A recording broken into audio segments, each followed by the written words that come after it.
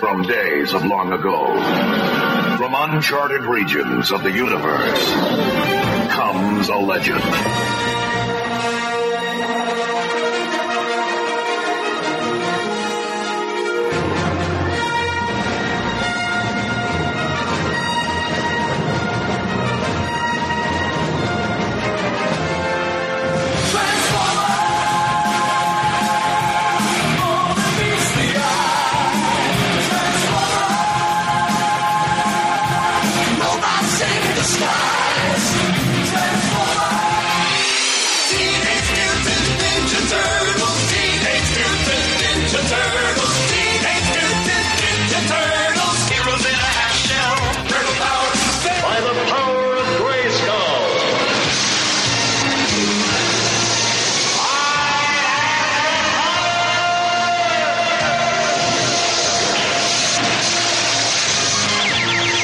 Became the mighty Battle Cat, and I became He-Man, the most powerful man in the universe.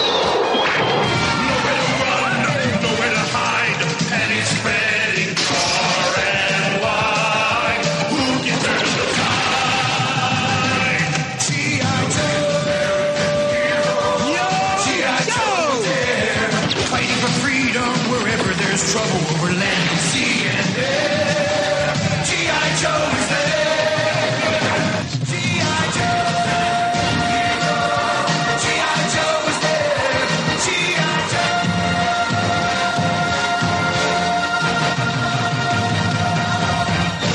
Welcome to Star Joe's Podcast, episode 162, Robert Declassified. I'm your host, Ryan. And I'm Robert. I'm John. And welcome back, everyone. And we have Robert joining us for this one. It wouldn't be a Robert Declassified if we didn't have Robert with us. So welcome back. It's been a few episodes since we've had you on here. I know I've been battling the internet demons, and I haven't been able to have a solid enough connection to participate. But you're back. You've got a great connection now. We're hoping. Hopefully. Yeah, we'll see. We're testing it out. Yes. So, but so far so good. So far you sound great. So yeah, we've had quite a bit of listener feedback, and so we're going to go over some of that.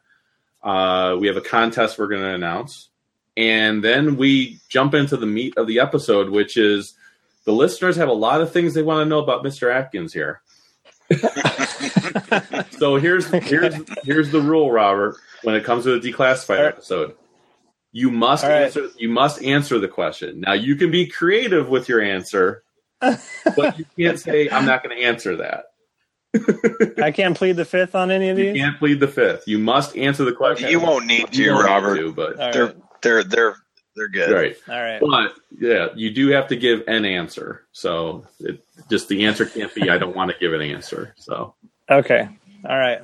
I have to make them a little nervous, John. Just a little bit. All right. So let's get into some listener feedback. We've had quite a bit. We've had a few emails, some voicemails, and some iTunes reviews. So the first thing I wanted to give us feedback was from Brad Withers on the Star Joe's Facebook fan page. He said, all right, I first just want to say that Star Joe's has been one of my favorite podcasts for a while since I first started listening a couple years ago. I downloaded them all and went back and listened from the beginning, which kudos for you for doing that, man. Having said that, Shannon and John have to go. I can't. He said, I can't handle listening to a Star Wars podcast where 2 out of the 3 podcasters aren't Star Wars fans. How can you be on a Star Wars podcast and not like Return of the Jedi? I mean, seriously. He says, I just listened to the Force Awakens podcast, and the whole time I'm rolling my eyes. Of course I'm being tongue-in-cheek when I say this, and I'm not really saying get rid of them, because obviously it's more than a Star Wars podcast, and they are fun when it comes to G.I. Joe. I just wish there was a way to get actual fans of Star Wars on the podcast when you talk about Star Wars. He goes, it would be a lot. He goes, it would be a lot less stressful. Ha ha. Anyways, love you guys, and I will keep listening either way. God bless. So, since Shannon couldn't be here, John, do you want to defend yourself? Listen, man, different strokes for different folks. I have said it before, and I'll say it again. I'm done talking about Force Awakens. It is what it is. It was good. It was not great. So keep listening. I beg to differ. Don't keep listening.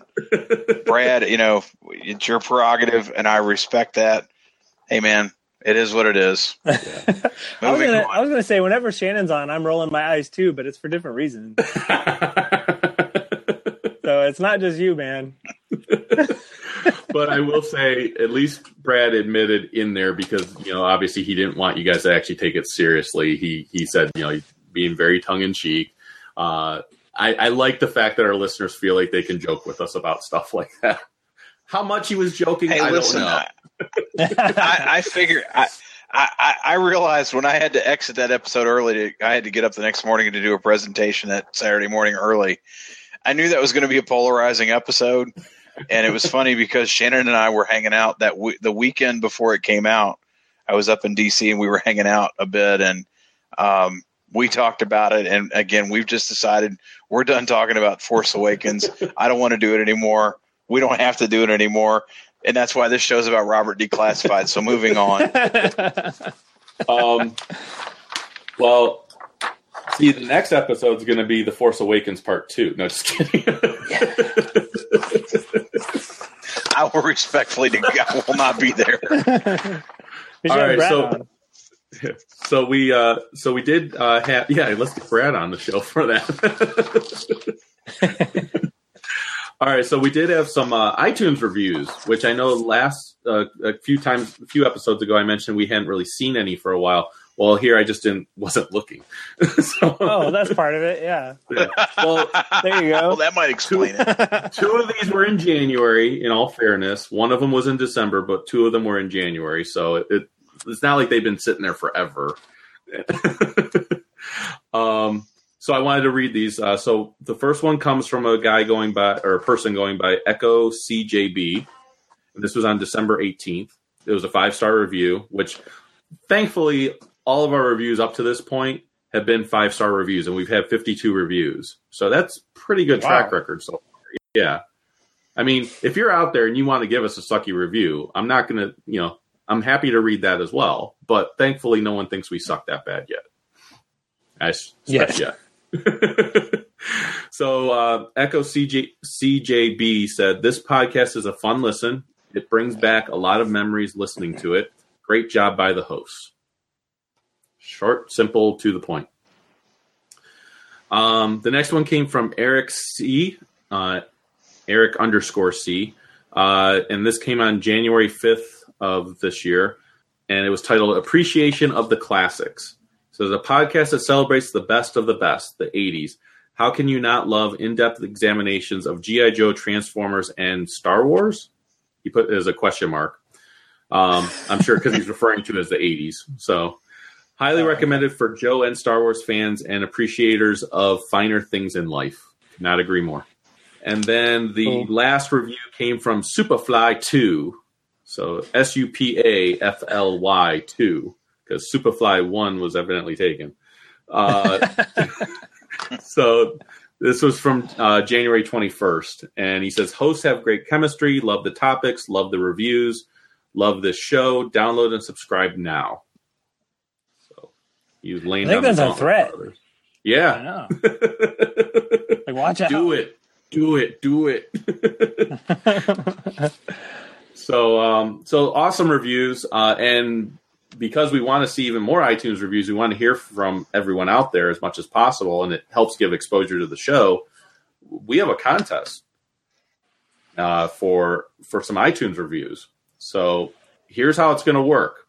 And then, John, I'll turn it over to you to let them know the fabulous prizes that they have in store for them. But all you need to do is go onto iTunes, leave a review, and then email starjoespodcast@gmail.com and let me know what the review was. You can just copy it and paste it, or just say, hey, I left a review on such and such date. This way, I have a way of contacting you if you're a winner. So otherwise, I have no way of contacting you. I still thank you for the review, but I have no way of contacting you. So now, if somebody has posted a review, can they post another one? Sure. And what I don't know, is that possible? Yeah, I want to open it up to. I don't think iTunes lets you do that. Oh, it doesn't? Okay. I don't think so. I think once you post it, you can post it. Gotcha. So what I want to do is, because I don't want to be unfair to those that have already posted in the past.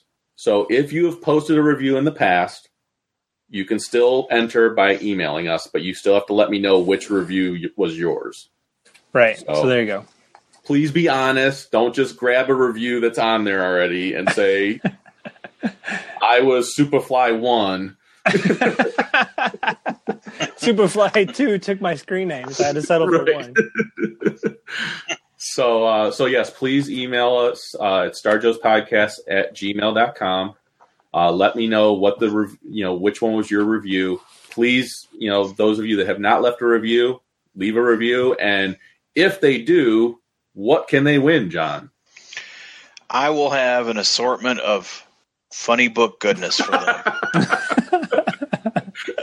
Some things that have been discussed on the show. Some that are particular to Star Joe's and G.I. Joe, Star Wars related, but also some of the things that we've talked about over the last many months as I picked up along the way. It'll just be an assorted book or assorted bag of funny book goodness. So sounds good. So if you like comics, and I know you do, otherwise you wouldn't listen to us. Well, maybe you would. And if you like bags. Yeah. Then you'll want to enter this contest. But no, also because we want to hear from you guys. We want to hear what you think of the show, good, bad, or indifferent. And just let us know. And like you said, leaving reviews helps us get more exposure. So if you want to help support the show and you haven't left a review yet, it really does help us if you leave a review. So we did have some other listener feedback. Let me go to my email here. So sorry, John, there's going to be a little bit more Force Awakens here. So you can just go to sleep if you want to. So this is from Brad Bellinger. So a different Brad, not the same Brad that we just heard from. At least I think so. So he's the subject line is testify. And he's like, preach on, Brother Ryan. I'm totally 100% in agreement with you on your assessment / love of Rey. I thought the same exact thing as you, that she's also in my top 5 favorite Star Wars characters of all time, along with Chewie, R2, Ahsoka, and now also BB-8. That scene at the end where Anakin's saber flew into her hand and the burning Owen and Beru music came up, if you didn't get chills at that moment, you might not have a pulse. He says, I don't understand why some people can't seem to just let go and revert back to being a kid again for this, instead of picking nits, but each to their own. All the universal love for Avengers a few years back and some other films since then that to me are good but not perfect and no better than this. But those get respect, nay, adoration across the board, and this is getting curmudgeoned. Rey, Mary Sue, he said, if she was a guy, or he said, I don't know how to pronounce this. If she was a guy, it was PFFFT. People wouldn't be saying shit. Apparently, this culture's lack of sexist mindset isn't as progressive as we all pretend. Emo Ren hadn't had a lightsaber competition since he was most likely ambushed and slaughtered his classmates while Luke was away on a grocery run. Who has he really fought besides an unarmed Max von Sydow or a computer console lately? He was rusty, and how good was he? And how good was he ever really at swordsmanship? We don't know. Plus, he was injured by Chewie. Plus, Rey just saw him murder her dad / uncle / kindly stranger right in front of her eyes. Again, we don't know Rey's lineage. That rage for revenge is a factor in the final battle's balance. Was Obi-Wan trained as Maul was when he defeated him after watching his mentor get impaled? No. Padawan versus Sith Lord. Was Luke trained as Vader when was Luke as trained as Vader when he held his own and landed a blow on Bespin? No. I do agree with Bo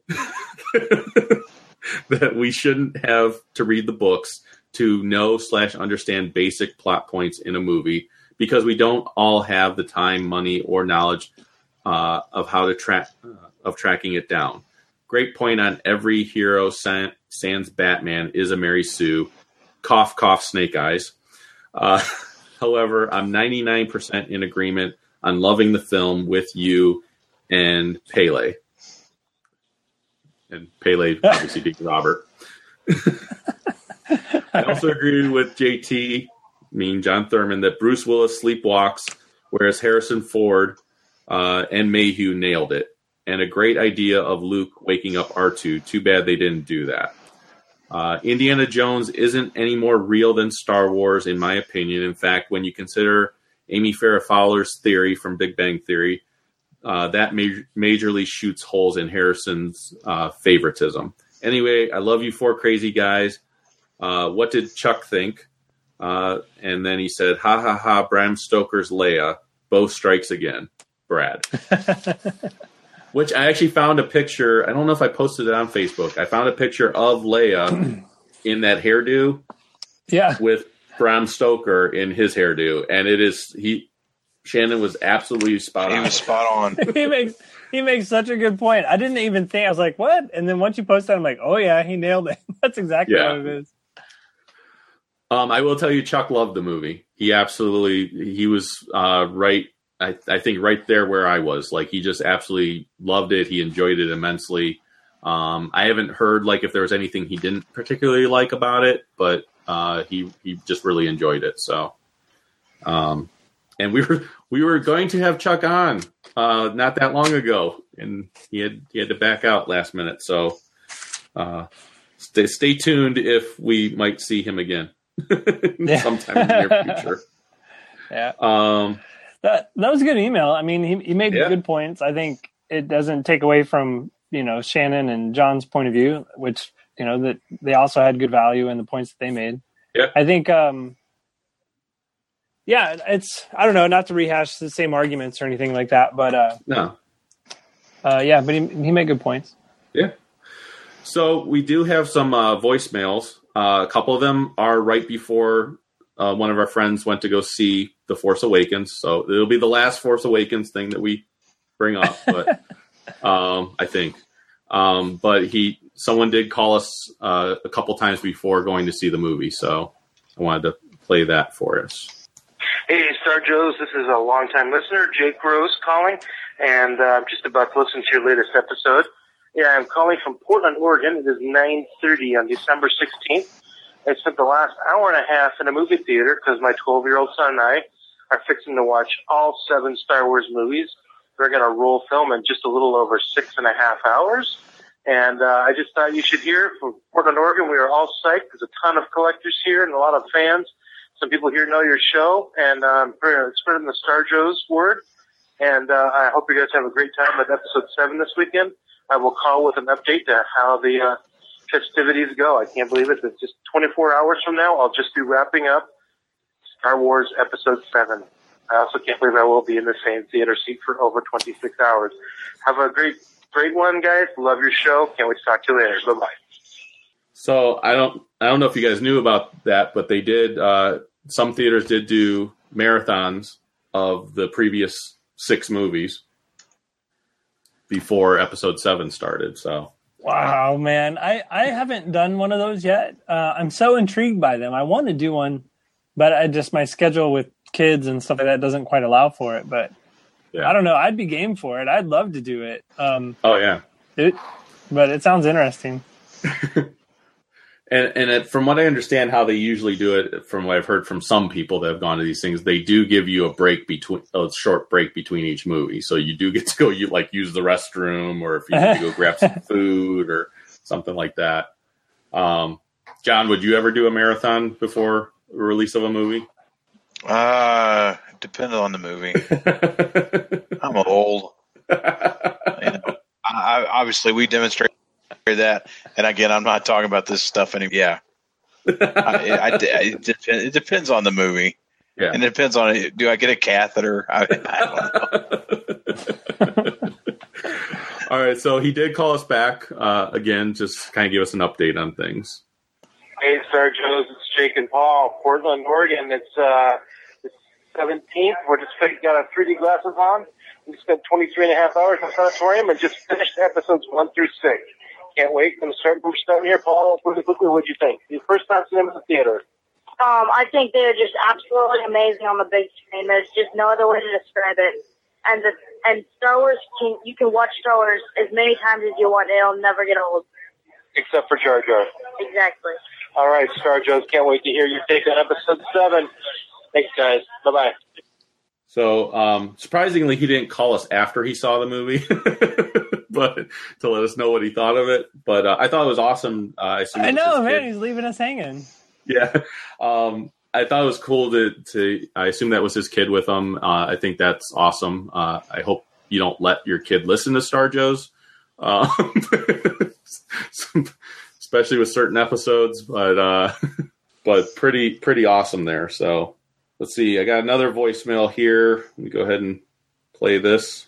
And let's see, is this, there's a 2-parter to this, I believe. So just to warn you. You have me at the loss. You know my name, but I don't know yours. Who are you, Mr. Star Joe's fanboy? Just another American who's seen too many movies as a child? Another orphan of a bankrupt American culture who thinks he's John Wayne, Rambo, Marshall Dillon? I was always kind of partial to Jonas Jeffries, actually. I always liked that red scarf. Hey, gang, this is Brad. That was just my little homage to the late, great Alan Rickman. Woke up this morning, learned of his passing. Most of the listeners probably would recognize him as Hans Gruber from Die Hard or Severus Snape from Harry Potter, but he also did a great performance in Sense and Sensibility from 1995 as Colonel Brandon. So it was a bummer to hear about that. But yeah, I'm the same guy who sent a couple emails last week or whatever time it was. The question about Vader and Ahsoka and could he do his Padawan in after she saved his life and he saved her so many times. And I wanted to thank Robert for the compliment of saying that was a very well thought out, interesting email. Thank you, Robert. I appreciate that. And the other email got more mixed reviews, but you know, my philosophy, it doesn't matter if you're laughing with me or at me so long as you're laughing. So I'm glad it got some chuckles. And then in case you recognize my voice, I did email the show a few times in the past. Or not, well, I did email a while back. I think it was Nate. That was back when Chuck was on the show. Because he responded to that email. And then before that, it was Chad on the old Facebook page. I used to do a fair bit of commenting and a few picture posts as Chad, but most recently as Adam, the Christopher Walken on the Skyhawk. That was me, and the Bo Jackson to Shannon, which he had 2 questions in that. And by the way, John, thank you. That the laugh you gave. Whenever I need to pick me up, I queue up like the 38-minute mark of episode 154. And that perks me right up to hear you laugh at that. So I thank you for the positive response. And but yeah, Shannon had 2 questions. One was it off the cuff? Yes and no. I call this what analogy do I give to convey what I think of your contribution to the show? And then after a few minutes of thinking, all right, Bo Jackson, that's it. But then once I dialed the number, it was just, stream of conscious, just speaking from the heart. And, so it was a little of both. I thought of it ahead of time, but then. Okay, so it cut off there because there's a 3-minute cutoff for for the voicemail. Just for you guys to know in the future, if you call and leave a message in the voicemail, there's 3 minutes and then it cuts off and then you have to call back. So I think I've uncovered why I had such a hard time pinpointing when he would call in to know who he was. The guy's changed his name 4 times. Whether he's emailing us or leaving a voicemail, he's like, yeah, on the forums I was Chad. On the voicemail, most recently I was Adam. Now he's Brad. Pick a name. But no, obviously he's given us a lot of entertainment and a lot of humor of things to listen to. John, your laugh and your reaction to his Bo Jackson obviously just makes his day. So it was really, really funny. That was great. It really did. That broke me that night. That was great. So here's the rest of his voicemail. He does call us back. So let me go ahead and play that. To paraphrase Shannon, damn it. I got to stop leaving these long-winded messages. It's cut out. This is the last time I give you, or I make you sit through, rather, a two-parter. But I did have to answer a question. I didn't want to leave them hanging. Mystery Science Theater was the other part. Did I like it? Heck yes. I thought it was awesome. And what I would appreciate is if, kind of the way Ryan was given some recommendations of Star Trek episodes to try to sway his opinion, I would appreciate it if maybe Shannon just gave a handful of like the best MST episodes that beginners like myself should start with. Maybe, I think it was the 1960s Godzilla he had mentioned was a really well done episode of theirs in the past. So anyhow, yeah, just a quick couple of thoughts on The Force Awakens I had before. I don't know if it'll make it to you before you record that review episode, but I love Chewie. I thought Peter Mayhew, despite having no lines, did so much with just the body language, the subtle head tilts. You know, I just thought Chewie was great in that. And I love Rey, too. I thought Rey was amazing. I know there's been a lot of theories. What's her parentage? Is she Luke's daughter, Han's daughter? Is she Obi-Wan Kenobi's granddaughter? Here's a wild theory.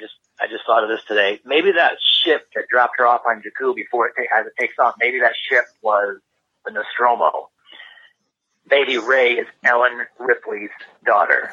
And Ellen Ripley had to drop her off somewhere because she realized she was infected with a xenomorph, aliens in their belly. So she's like, I'm going to fight it pretty soon. I got to cut it off. Get a chance against the ship full of aliens because she's 5. That would be amazing. I mean, there's so many similarities with her character and Ellen Ripley's character in Aliens. So obviously that's just a bananas fan theory, but I just thought I'd throw it out there. So thanks for cranking out that great ear candy, fellas, and rest in peace, Alan Rickman, and look forward to the next episode. All right. Thanks a lot. He's always entertaining for a theory or something, so. Indeed. Yeah, I thought that was a very interesting theory. I was trying to wrap my head around it, and I was like, yeah, I don't see that ever happening, but it could make for an interesting story. It would make for a really interesting fan fiction or something. Yeah. So, yeah. And you also brought up Alan Rickman passing away too. And I was thinking, I think the first movie I saw him in that I really loved his character was the Robin Hood, Prince of Thieves. Do you remember that? Oh yeah. How he was the sheriff in that one. Yeah. For me, it was Die Hard, which the amazing thing I found out about that was his first big movie. He really did nothing but, TV work and stage work before that. So Die Hard, to be in a movie and that being your first movie and to play a character that is seen as one of the most iconic villains in movie history, as Hans Gruber. I mean, that's quite a testament to him as an actor. So, John, do you have any memories of Rickman or anything? Or Anything stand out for you with him? For me, it's certainly Die Hard and then Love Actually. Oh, which I'm nice. embarrassed to say. No, that's nothing wrong with that one. Yeah, he was great in that. My kids love Harry Potter. My wife loves Harry Potter. I've seen one Harry Potter movie all the way through. It was not for me, and that's fine. Yeah, but that's certainly what they remember him for. He was a tremendous actor. Seemed like a good dude. I read I guess after he passed, I was reading something.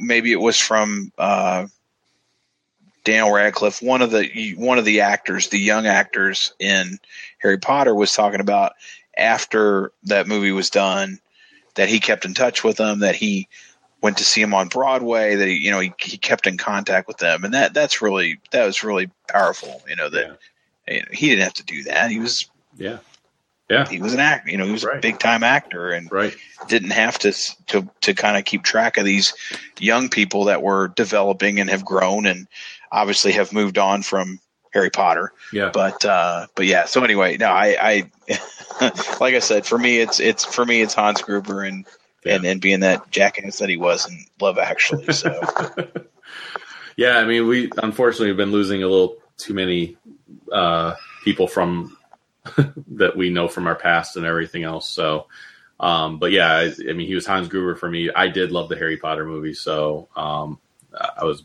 big fan of those. So, one thing I also wanted to mention, just speaking of movies, and I know that Adam, Brad, Chad, whatever his name is, he did the Christopher Walken impression. Obviously, in this, he did the Alan Rickman impression, but just him leaving the voicemail reminded me, I just recently went and saw the movie Eddie the Eagle, which actually has Christopher Walken in it. He plays a small character in it, but it's always fun to see Christopher Walken in any movie. But Eddie the Eagle is actually a good movie. It's based on the British ski jumper from the 1988 Olympics in Calgary, which is also known for the Jamaican bobsled team. We were talking about that. It was so funny that those both happened the same year. Right? Yeah. How random. Well, and as you know, they did a movie on that which was Cool Runnings. With absolutely, it's a fantastic movie. It's a lot of fun.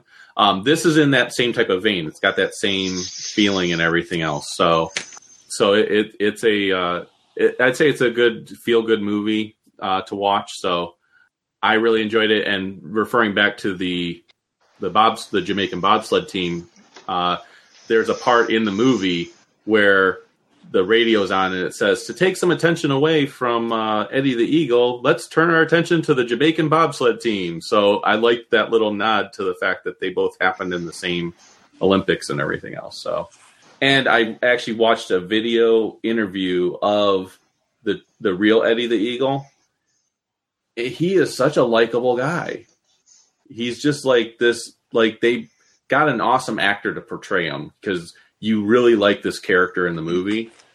And then when you actually see an interview with the actual guy, you're like, wow, he's actually a really likable guy in real life too. It's not like they just did it up for the movie or something like that. So it was pretty cool. So I recommend that. The last voicemail we have here, I think is meant for Robert. So I'm going to go ahead and play that for you. And bring this up here. God damn it! Hell,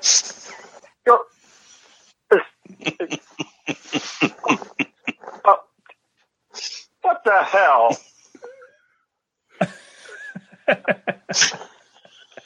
So that was it.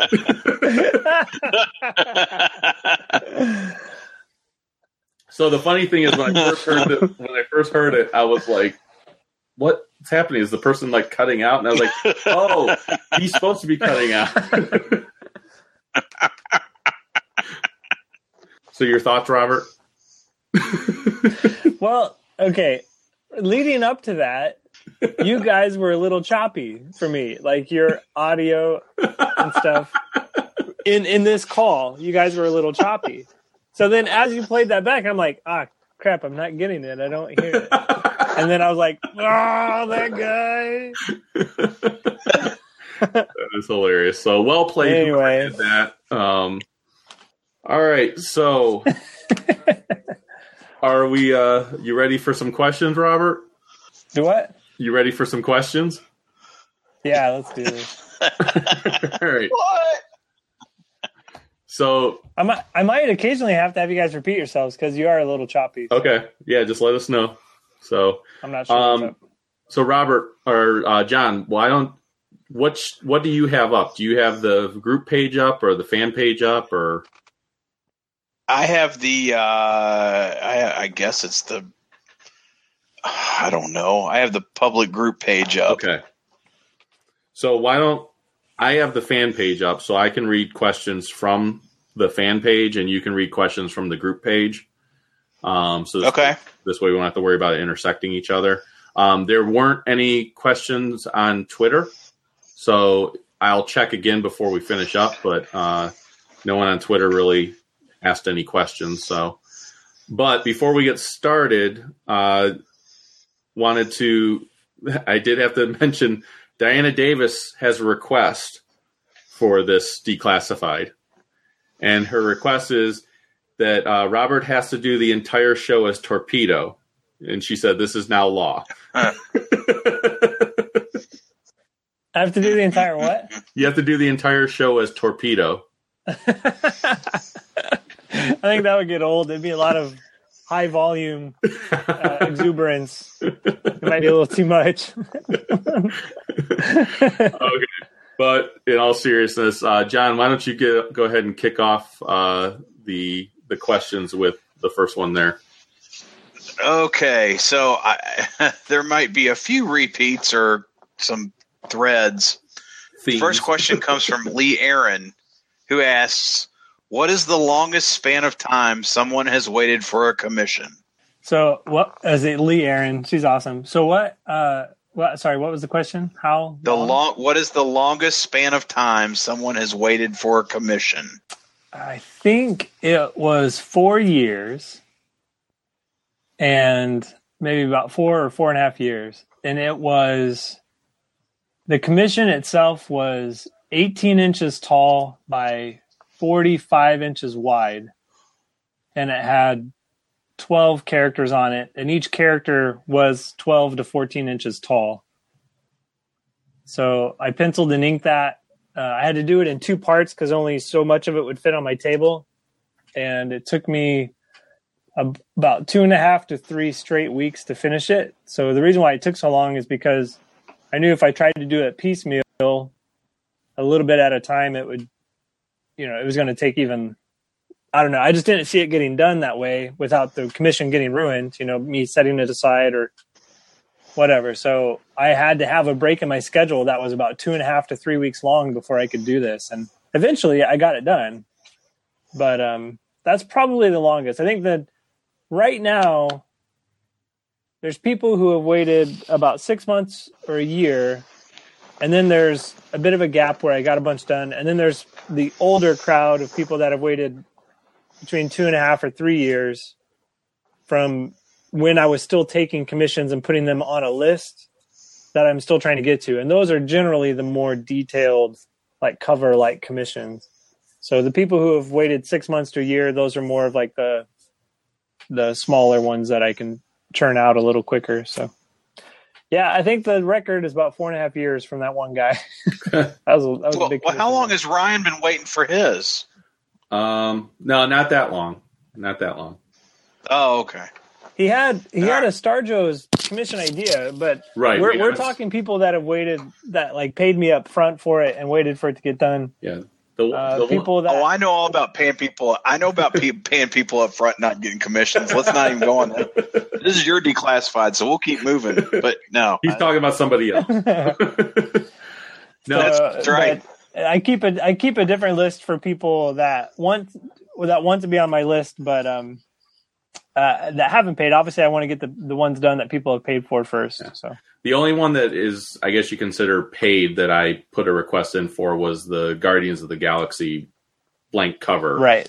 So that one was from Nova and Rocket. Yeah. So that one's from Baltimore. That was months. I won't say how long. 2 years ago? 2 years ago, yeah. So is it 3? Is that one 3 years? It's probably more like 3 years, yeah. Yeah. 2.5 years? I'd say 3. It's been a while. I need to do that. 3.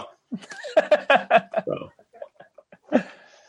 But yeah, and we'll talk another time or off the air about the other one that was, like you said, it was just an idea of something, and there's been no money exchanged at this point with that one. So it is a good idea, though. It is a good idea. I still want to talk to you about it because money might start coming your way depending on where things are for you. So, all right. So, John, I apologize for this question in advance, but it's a question from Brad Withers, who we just heard from. He goes, my question would be, what is it like doing a podcast with two people that hate Star Wars?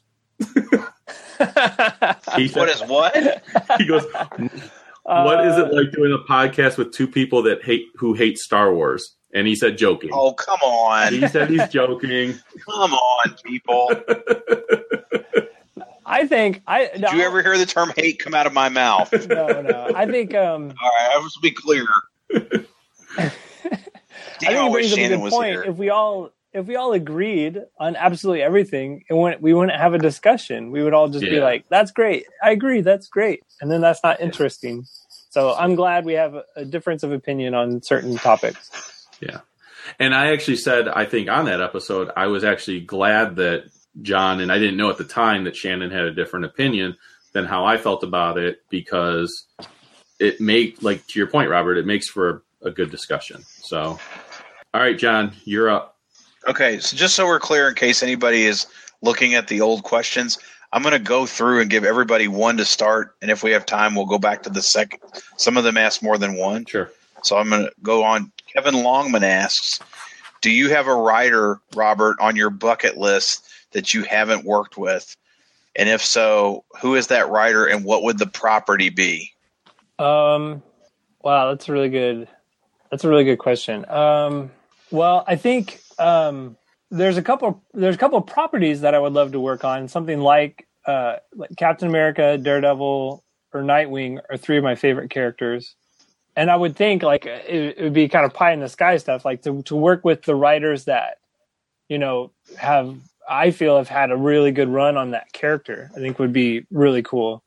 But I don't know. It's tough to say off the top of my head. It's not like I have a running list of, check that guy off. You know what I mean? For a long time, I did want to work with Larry because we were both working at IDW, but I wasn't drawing anything he had written. And then we finally had a chance to work together on another project. And so that was a lot of fun. And he writes in such a different method as many of the other writers I worked with. That was an interesting challenge. And I feel for Shannon because it's a whole different approach to writing when you work with Larry. So it's just a whole different Are there mindset. words? So do you actually get words on a page? Or well, he writes in what's called the old. I know. He writes in what's called the old Marvel style, where he just kind of puts a paragraph down. He just writes a paragraph. Okay, this is going to happen on the page, and it's really up to you to break down the pacing and the storytelling and how many panels it's going to take to do that. So it's it's just an added challenge, as opposed to a lot of the more kind of modern day approaches is to just break down for the artist how many panels are on the page, all the actions, all the dialogue. And so it's a different approach. I've worked on a few other writers that have worked that way. But yeah, it's just different. And it's more of a challenge. It's not easier. So, as far as writers that I really enjoy, they're really some of the classic kind of superhero writers like Mark Waid, Kurt Busiek. Some of the things that they wrote, like for me, were seminal type things, like the Avengers Forever. I love that story and just how he just knows Avengers. I don't know. Yeah. So there's a lot of writers that I enjoy. I don't know when I would have the opportunity to work with them, and maybe you never know down the road, but it'd be cool. So there's quite a few questions from Diana Davis. So I'm going to start off with one of hers. She says, how much time do you spend going to shows in a year? And is this important in order to stay competitive in today's industry? All right. What is that again? So how much time do you spend going to shows in a year? Oh. And is this important to stay competitive in today's industry? I think so. There are some artists that are a little more socially introverted, and so they don't go to shows, and they have to kind of work around that. They have to do a lot of online social networking to account for that. There's certainly a value in meeting other artists and writers face to face and doing things with them, going out to dinner and just hanging out. You just building those relationships. You're going to work with people you know first. I mean, that's kind of how it works, especially if you respect the quality of work they put out and you know them, you're always going to get a call first. So physically being at the shows and meeting editors face to face, and I would say I've probably gotten almost just as much work, if not more work, by getting to know writers and other artists than I have, say, getting to know editors. And that all comes about by communicating with the people you're sitting next to, going around and introducing yourself to the creators that you enjoy, and just that professional exchange. And then, of course, being at the show and meeting with editors and building up a long-term relationship, meeting these editors over and over, helps them remember you next time there's an opening. I think there's also something to be said about building up a fan base of people that follow your work no matter what you're going to work on. Yeah. And again, you might respect somebody's artwork. Like you're flipping through a book and you see the same artist a few times that you really like, and then you get to know that artist's name, so you recognize their name.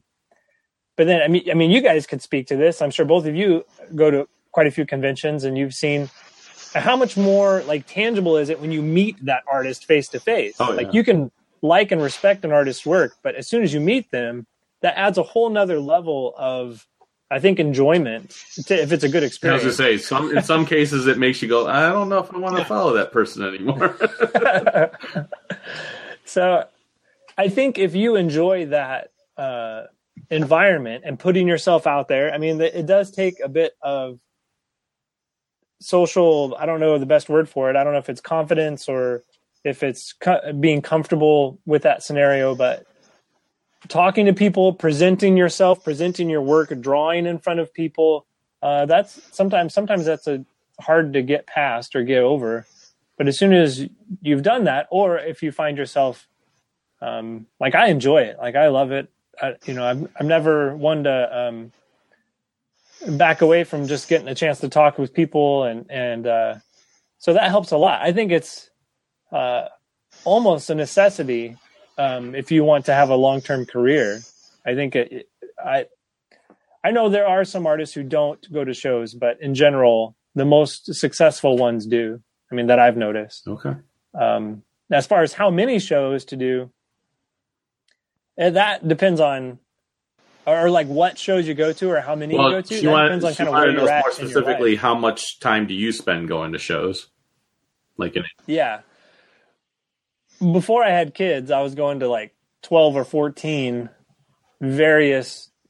It could be a small signing, like a one-day signing, or a big 3-day, tens of thousands of people type convention. I would do usually at least one, sometimes two of those a month. But as soon as I started having kids, and it was obviously more difficult to get away while my wife has a full-time job, I've pared that down to where I do about 6 or 7 a year. And I try to vary them between large shows and the smaller local shows like John was talking about at the VA Comic-Con and stuff like that. So I try to do shows like that too, just to make sure I get a nice variety of experiences. Yeah. Cool. All right, John, you're up. Okay. I don't know if I'm going to do this one justice, but Bo Curley asked, "Do you like black meat?"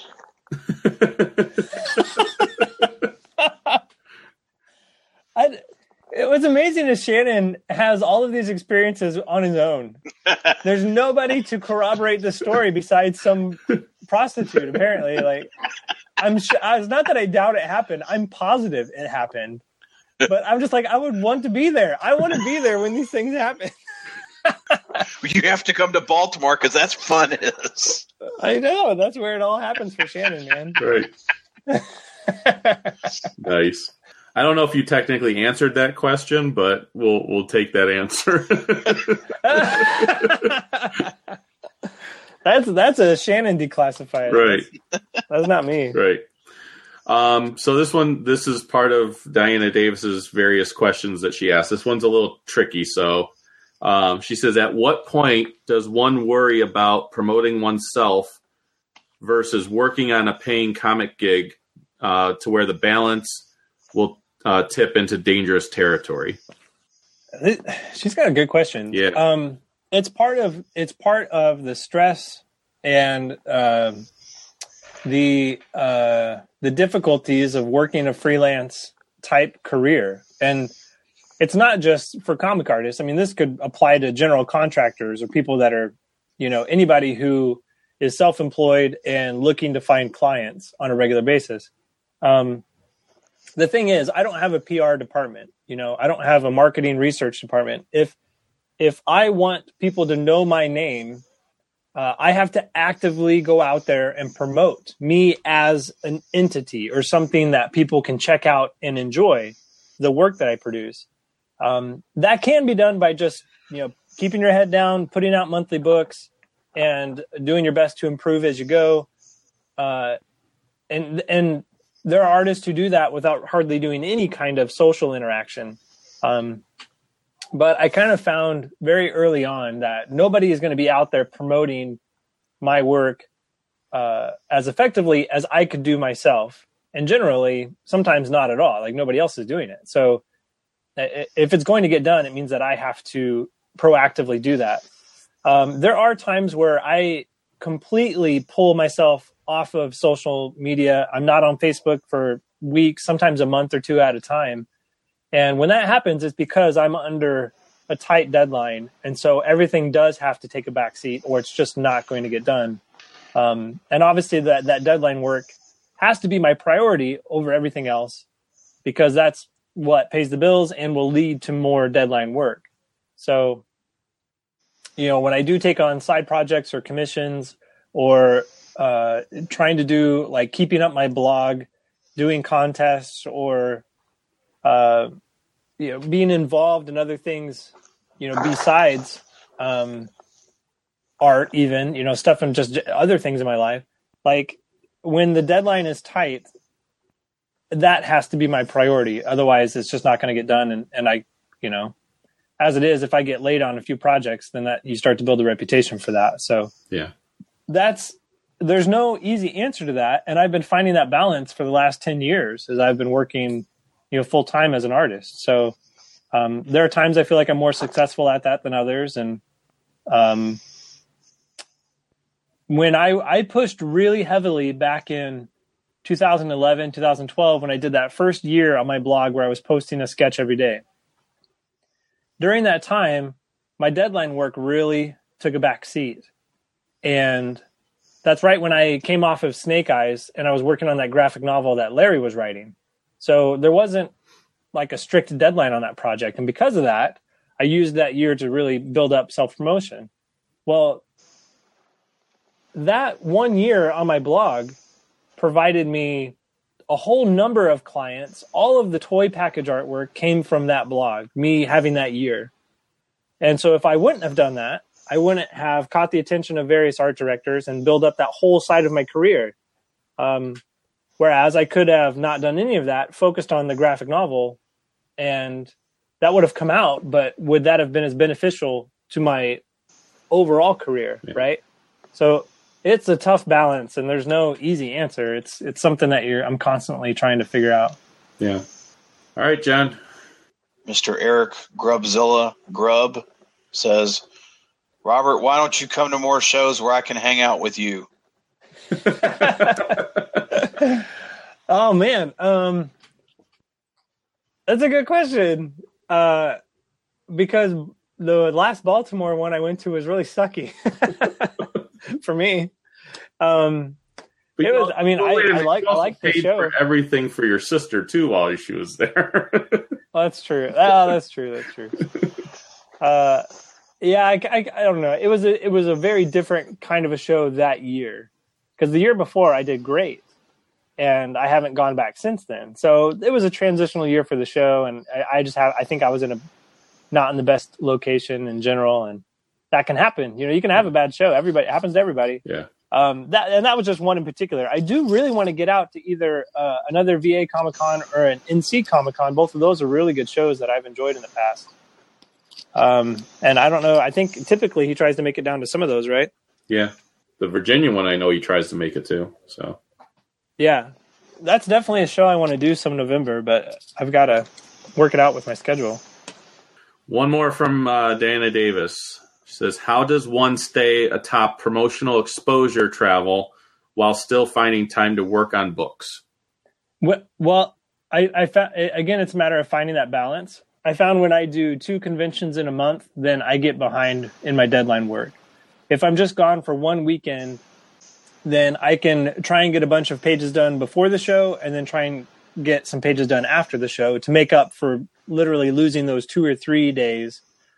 More like 4 days, because I almost need a full day to prepare for the show, then the days I'm gone and travel. So, the deadline doesn't change just because I have a convention. So if I take that on, it means I've got to work around it. And again, to varying levels of success.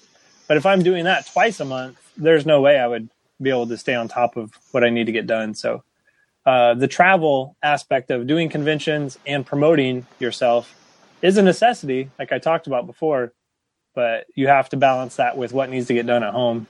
So, all right, John. So, again, something you may have heard before, Robert, and in some vein, Nick Wolfman Z says, "What's the average wait time on a commission?" That's hard to say, because it depends on how you've approached me for a commission. I would say the average wait time. Well, all right. This is my commission plan. One is to get. I'm not taking on any new commissions, and I'm finishing everybody that's been waiting.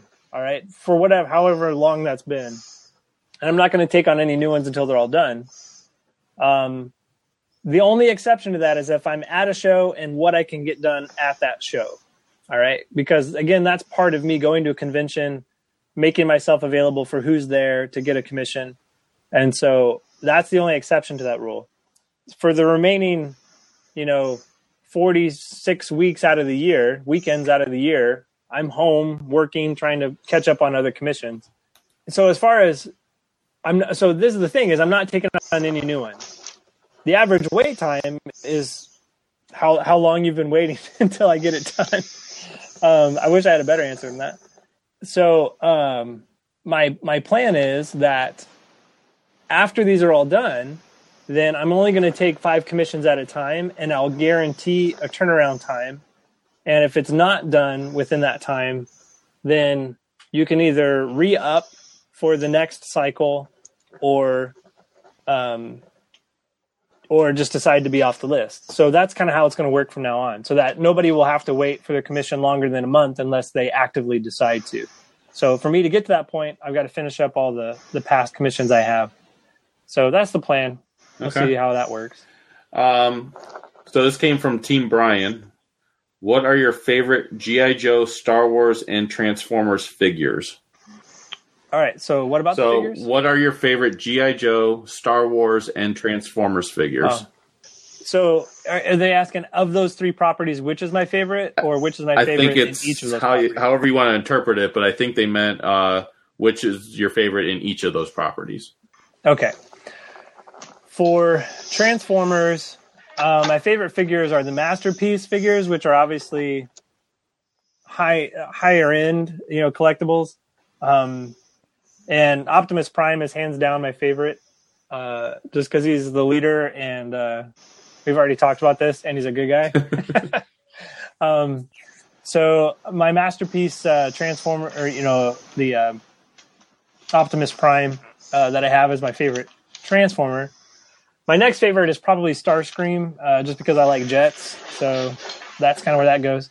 My favorite Star Wars let's see. Now, I didn't grow up collecting Star Wars figures, so of the 3 properties, it's probably number 3, even though I might enjoy the property more. But as far as toys go, I would say G.I. Joe's my favorite, then Transformers, then Star Wars, just based on nostalgia. Currently, what I have, if we're excluding vehicles, I would say it's Transformers, then G.I. Joe, then Star Wars. So for G.I. Joe, it's hard for it not to be like your favorite characters, right? I mean, because they're your favorite characters anyway. So it's like Flint, Zartan, some of the, what I really love is either it's my favorite character or there's a lot of ingenuity in the figure itself. So like I was showing before, like the Snake Eyes I have hanging on my wall, like the urban repelling city Snake Eyes or whatever it's called, where he's got like a backpack and 2 grappling hooks. Like I love that. It's one of my favorite figures just because of what you can do with it. Besides, stand them up on your shelf. So in general, those types of figures I like. Now, if you were going to say, do I like figures over vehicles? I'll pick vehicles hands down every time. So of the things that I love that I have is like those awesome items like the Millennium Falcon and the USS Flag and the, my big Optimus Prime, that I just got for Christmas. Nice. So that kind of stuff. All right, John, I know you're having a hard time hearing or seeing Robert, but if you want to give you the next question in the sure. So Sam Straight Edge He-Man asks, Robert, when can we see some more Masters of the Universe daily sketches? Oh man, I want to do this so bad. I've been wanting to draw He-Man for years, and nobody has ever requested him. And not that I totally wait for a request to do a drawing. That's like when I was doing my Thundercats week. It's not like I was waiting for somebody. I just did those because I enjoyed Thundercats. And I had a He-Man like month planned. But then it just became like, oh wait, I'm behind on my commissions. I should probably just work on my commissions instead of drawing He-Man for the fun of it. So yeah, I remember Chuck and I actually helped you plan I out feel that like I month can't, and everything else. I know. I feel like I can't draw what I want anymore. Like for the fun of it, I can't do that. Now I have fun drawing what I draw, and a lot of times I have fun drawing the commissions people have requested.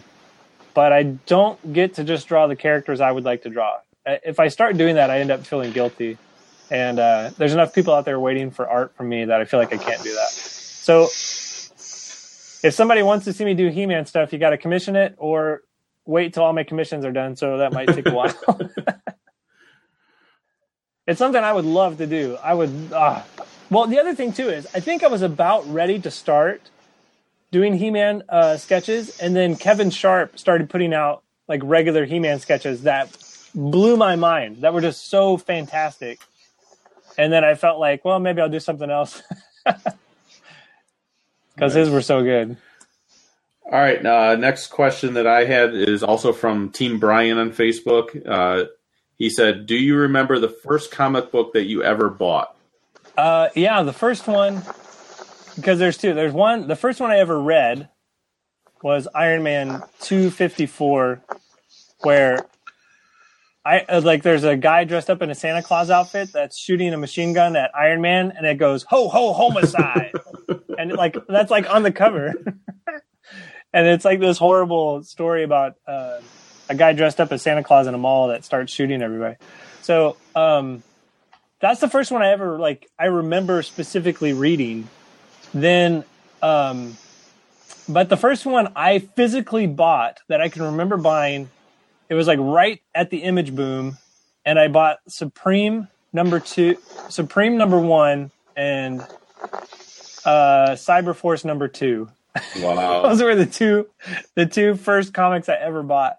So very quickly, I did enjoy the Image Boom, and I was a part of that. But very quickly, I went back and was reading a lot of the X-Men, because I would pick up a lot of X-Men just on the newsstand and read it. But I didn't have money to be buying comics back then, so I read a lot of X-Men.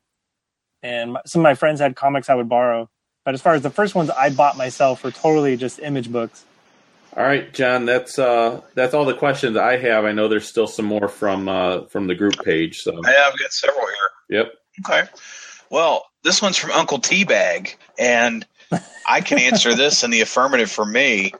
But Robert, do you put Dusseldorf mustard on your White Castles? I have never eaten a White Castle hamburger. What? We don't have. They even have White Castles in Illinois. No, well, not where I live. I don't know. I've never been to White Castle. We have to change that. Dusseldorf mustard sounds awesome. Yeah, I'm not a mustard guy, so I don't do the mustard thing. But yeah, we got to get you to a White Castle sometime. So, all right. Do you want to take turns with these last ones then, John? Or yeah, sure. And there were a couple up top that I didn't go over because I gave everybody one chance. Okay. So you want to do the next one? Yeah, I'll do the next one. So we have Mike Irizarry saying, Charles Everett is riding the giant drop at Great America. If Chuck free falls for 2.6 seconds, what will be his final velocity and how far will he fall?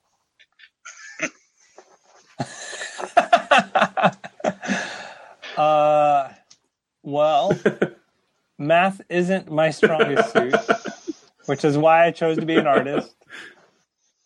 All I got to say is I hope the brakes work on the roller coaster. Otherwise, Chuck's had it. That's it. That's it for Chuck. Fair enough. All right, John. Oh, boy. Here we go. Robert, Mike Myers asked, have you ever shared an elevator with Keith Knudsen? If you did he lift his leg?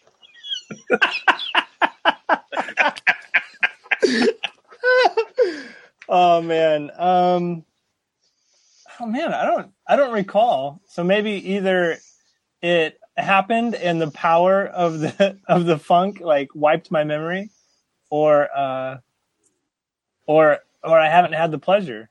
I will I will say I'll let him go unnamed. I know John knows this guy.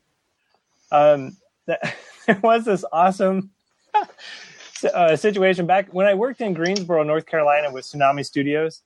We worked in this downtown high rise, and there was this communal elevator that we all used. And so me and two other studio mates walked into the elevator, and right as we get in and the doors are shutting, one of the guys just lets one go. It's just like, and we were just like, no, because confined space, right. This guy notoriously just had the worst, right?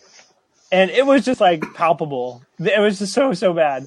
So then we hear the elevator ding, and it's on the third floor. So we weren't at the bottom yet. So the doors open up, and it was on this level of a law firm. And this really, really beautiful woman, probably just in her like early 30s, just like law professional, beautiful woman, goes to take a step into the elevator with the three of us. And you can tell she's committed, right? She can't take it back, but the wall of funk just hit her right in the face. She came in with a genuine smile, and then her eyes got wide, but she was still smiling. And right then, the studio guy who let it go went like this and just points over at the other studio guy. So totally just pawns it off on the other one. And he was just standing there like smiling at her because she was a beautiful woman. And he didn't know what to say. Like, it wasn't me. You know what I mean? But so then she turns her back on us, and she's like facing the front of the elevator. And we're just like, oh my gosh, it reeks in here. It's the worst. So she quickly hits the button for floor number 2. So she hits the button, the doors open, and she gets out of there so quick. The door's shut, and we just bust up laughing. We're like, oh my gosh, I can't believe you did that. We get to the bottom floor, and it opens up, And we come out and we're just laughing like crazy. Oh, and then as soon as we walk out of the elevator, we see the other elevator open up, and it was her. Oh, jeez. So she left our elevator to go to the other one to just get out of it. Yeah. Oh, man. Yeah. So confined spaces, elevators, that's the worst. But you never had to... And whenever possible, blame it on somebody else. You never had to share it with Keith, though? Not with Keith, but it would be interesting to see how that goes. All right, this question is from Dean Stahl. He said, "How did you approach editors to get work?" Oh, let's see. A number of ways. When I first started, it was because of networking connections I had made from being at school at the Savannah College of Art and Design. So some of my professors who got me in touch with other artists who then hired me on for production work, or I went to school with Mike O'Sullivan, who was an editor who, after he graduated, became an editor at Devil's Due for G.I. Joe. So that was my first paid work, was because of networking I had made with other classmates. Obviously, if you're not in a position to be at school or have those same types of networking opportunities, the next closest thing I could say would be being a part of an art studio. If that's not possible, then the next thing would be just creating contacts online, or especially while you're at conventions. So getting to know other artists that sit around you, you keep in touch with them as you update your gallery, your work portfolio, you let them know what you're working on, so they can see you improve. There's a number of times where I get offered a job and I don't have time for it. Like, I just can't get it done. So I then suggest other artists that I know that are of a quality level that I think would fit the role of that particular assignment. So, yeah, you do need to get to know editors, but I think it's just as effective, if not more so, to get to know other artists and to stay in contact with them, as they can then suggest you for work when it comes around. As far as getting to know editors, the editors that I've met in portfolio lines, I've never kept in touch with or have had a strong connection with. Editors that there was some mutual friend that introduced us, or an event like through Comics Experience or through some quick draw like event or something, and they showed up and you happened to sit next to them and you were able to strike up a conversation. Those types of connections. So I would make a connection with an editor through some kind of event like that at a convention, not through a portfolio line, but through something else. And then the next convention I see them at, I I purposefully go to the booth, talk to them outside of the portfolio lines, and again, just reintroduce myself or get to know them through those particular conversations. And then over time, just like any friendship or professional acquaintance, you get to know each other. And as long as you keep in touch with them outside of a show, emailing them or, whenever you have updates to your work, letting them know, then eventually over time, when you're available and they have a project that'll fit, then they can put you on it. So that's a tough question, and it's not easy. After you've gotten those first couple of jobs under your belt, it's a lot easier to use that as a reference point and get other work. But those first few big jobs, it's almost, I think a mutual friend or somebody who refers you is probably the best way to get your foot in the door. Sorry, long answer. No, it's good. And I have to apologize because as Robert's giving this very serious answer, I'm popping up different. We can see each other with this new system, so I'm popping up different characters up on the screen. I'm trying to respect this guy's Dean, who's an awesome guy. I love Dean. So I'm trying to respect. He's giving you a little kiss. An honest answer. And Ryan's over there kissing his toys on the camera. Like, what? You're killing me, man. Oh. Apparently, we're picking up viewers now. I just gave a kiss to Jim Gordon. Yeah, Ryan, make out with some more of your toys, and we'll see how many viewers we can get. Oh, man. Do this one. Oh my gosh! See, this is good TV for Brad. Right. He's gonna dig it. All right. So, John, you got the next question. Oh, Sam Sears asks, "What's the average airspeed velocity of an unladen swallow?" An African swallow or a European swallow? I don't know. That's where you need to be kissing Jim Gordon. That's a good question. All right, and then I don't know. Depends on the swallow.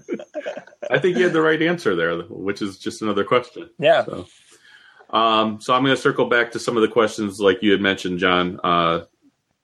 Some of the earlier people that had multiple questions. So Lee Aaron asks, when it comes to work, do you like randomness? For example, jumping from different properties and products, or would you rather be on a book for a long term? That's a really good question. That's a really good question because I've had a chance to experience both. Obviously, I was on G.I. Joe for a really long time, and I've been on a couple projects that have lasted, like Castle for Marvel, that I've done, a couple arcs on. There's something very, very fun about every day being in my studio and having a different kind of job to do, or a different character to draw. At the same time, that is probably the most stressful and frantic periods of my career. When I was working on like all the illustrations for the Nerf Zombie Strike guns, I was doing the G.I. Joe illustrations for the Battleground game. I was doing stuff for Star Wars action figures, and doing an occasional fill-in or covers for comic book stuff. And as I'm juggling all of that, like multiple deadlines, multiple art directors or editors, it's just so stressful. And then when I do have a chance to calm down and be on a project for a while, like I was on America's Army for about 6 or 7 months, that was really nice. It's hard for me to then go from having 2 or 3 projects to just one, because I feel like even though I have this one project, which should keep me busy, I feel antsy, like I should be doing something else too. So like right now, I just started an issue 1 of a series that's going to be at least 8 or 9 issues long.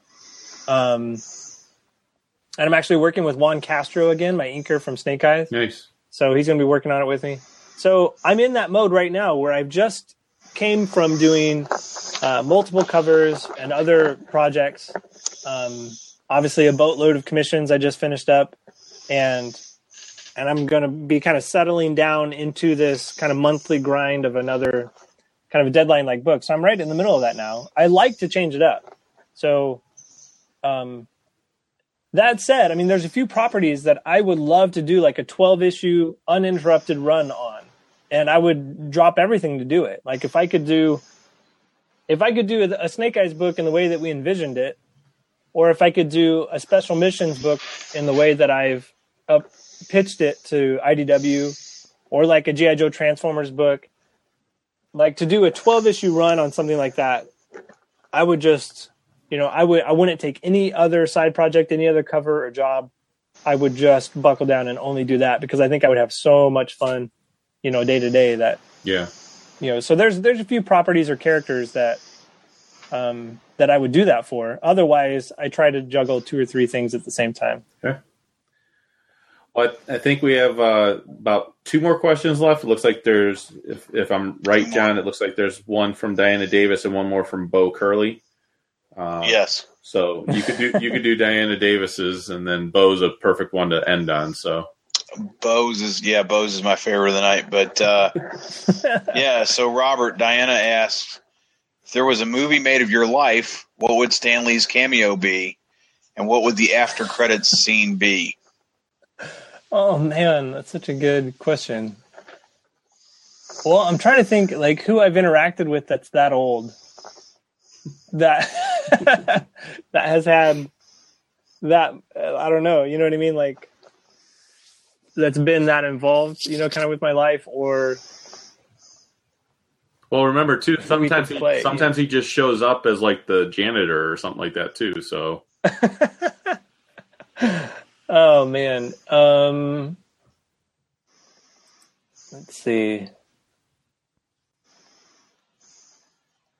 I think he would play himself, and we would happen to get on the same elevator at a convention.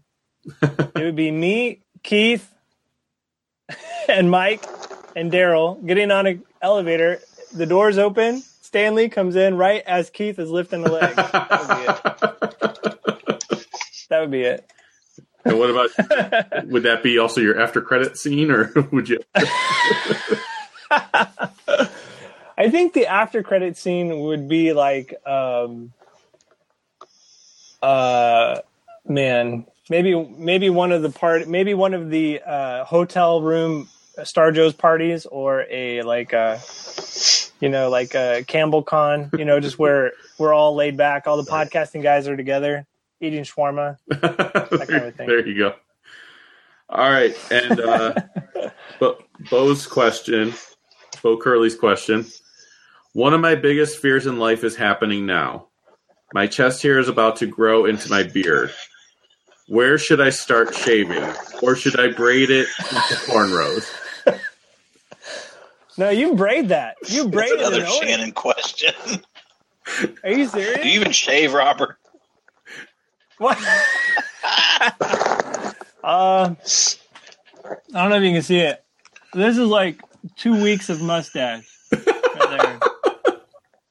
Can you see that shadow? Yeah. That's not a shadow. That's hair. 2 weeks. I don't know what that's like. Chest.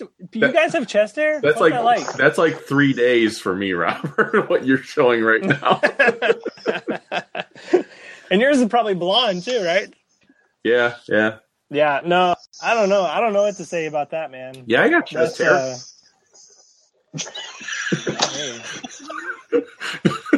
I'm smooth as a seal. Not me. That's a good question, though, man. I don't know. I've seen some of that crazy chest hair that just comes out over the collar. Yeah. I think as soon as it starts peeking out, you gotta get rid of that. No, that's good. That looks dangerous. That's a good 70s look right there. So. Oh man. All right, so that's all the questions. John, did you have any questions yourself that you wanted to ask, or? No, I appreciate Robert being a good sport and being open to this. I have to say, as I was telling these guys earlier, I've been listening to some of the older episodes, and I heard the Chuck Declassified, and I thought this would be fun. So yeah, we're all going to get a turn. Say it was. Yeah, but thank goodness I'm not seeing any chest hair tonight. It's not on my list of things to do. Yeah. I can make that. I was afraid there'd be more questions about my sister. No. I'm kind of glad it didn't go that way. I'm good. Yeah. But, no, I was kind of surprised at that, too. I think it's because Jason Adams didn't get a chance to ask any questions. So. Yeah. But no, eventually we will all have a declassified episode. Maybe at some point we can fit them all in within this year structure somehow.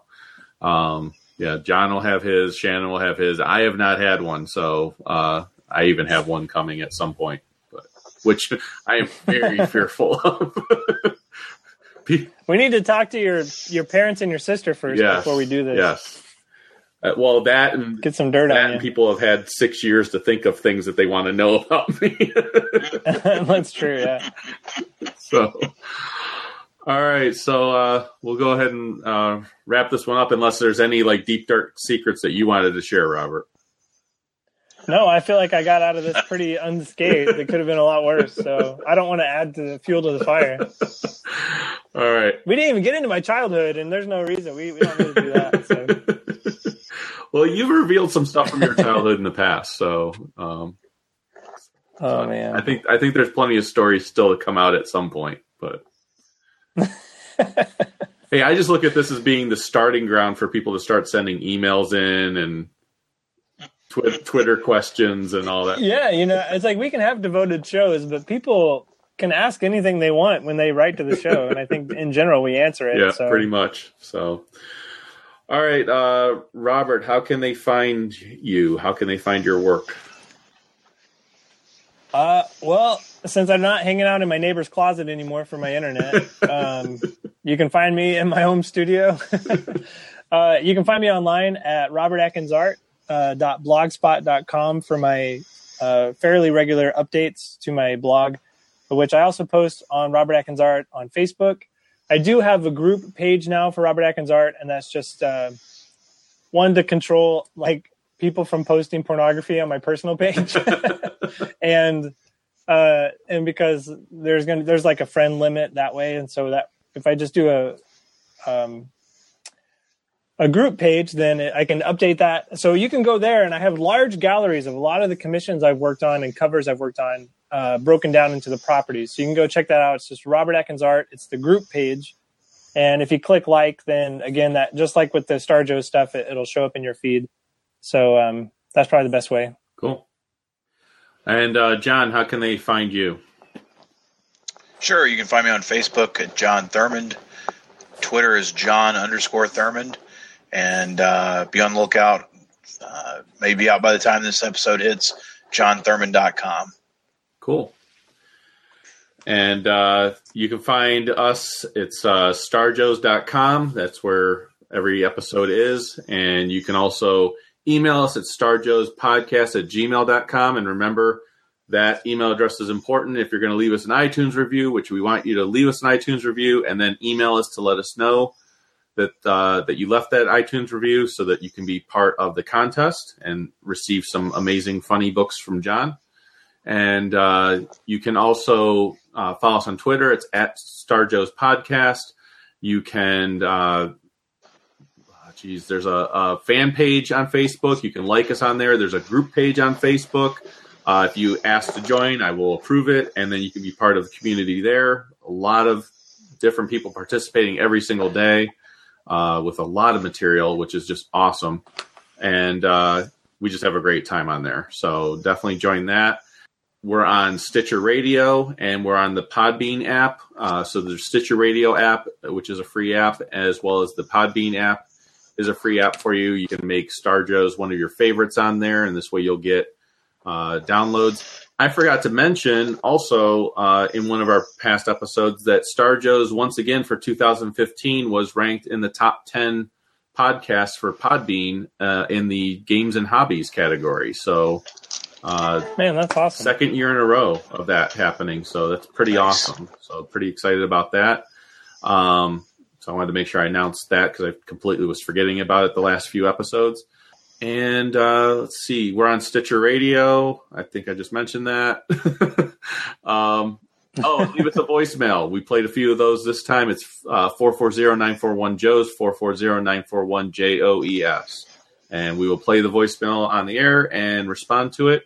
YouTube is coming. Probably by the time this episode comes out, it might the first YouTube episode might be out probably within a week or two of that, I'm hoping. I'm in the process now of finishing up the area where I'm going to be recording those, and we're looking at a lot of different things that I can potentially do with that, and get these guys involved with it as well. So it should be a lot of fun. I'm looking forward to it.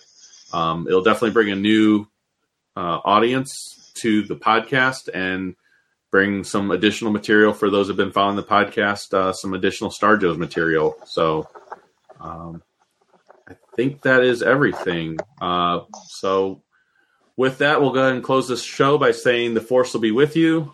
Because knowing us is half the battle. Take care, everyone.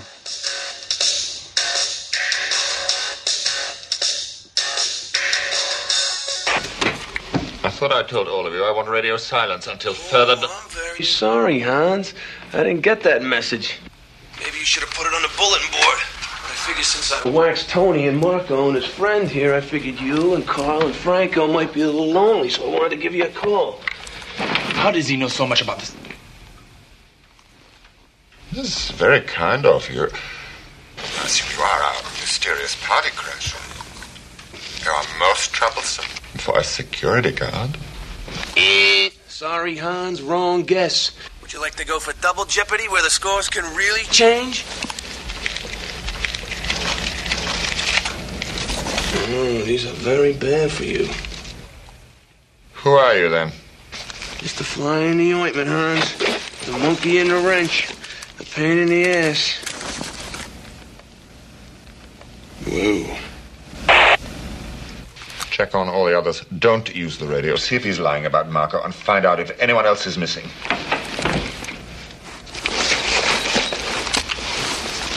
Mr. Mystery Guest. Are you still there? Yeah, I'm still here. Unless you want to open the front door for me. No, I'm afraid not. But you have me at a loss. You know my name, but who are you? Just another American who saw too many movies as a child. Another orphan of a bankrupt culture who thinks he's John Wayne, Rambo, Marshall Dillon. I was always kind of partial to Roy Rogers, actually. I really like those sequin shirts. Do you really think you have a chance against us, Mr. Cowboy? Yippee-ki-yay, motherfucker.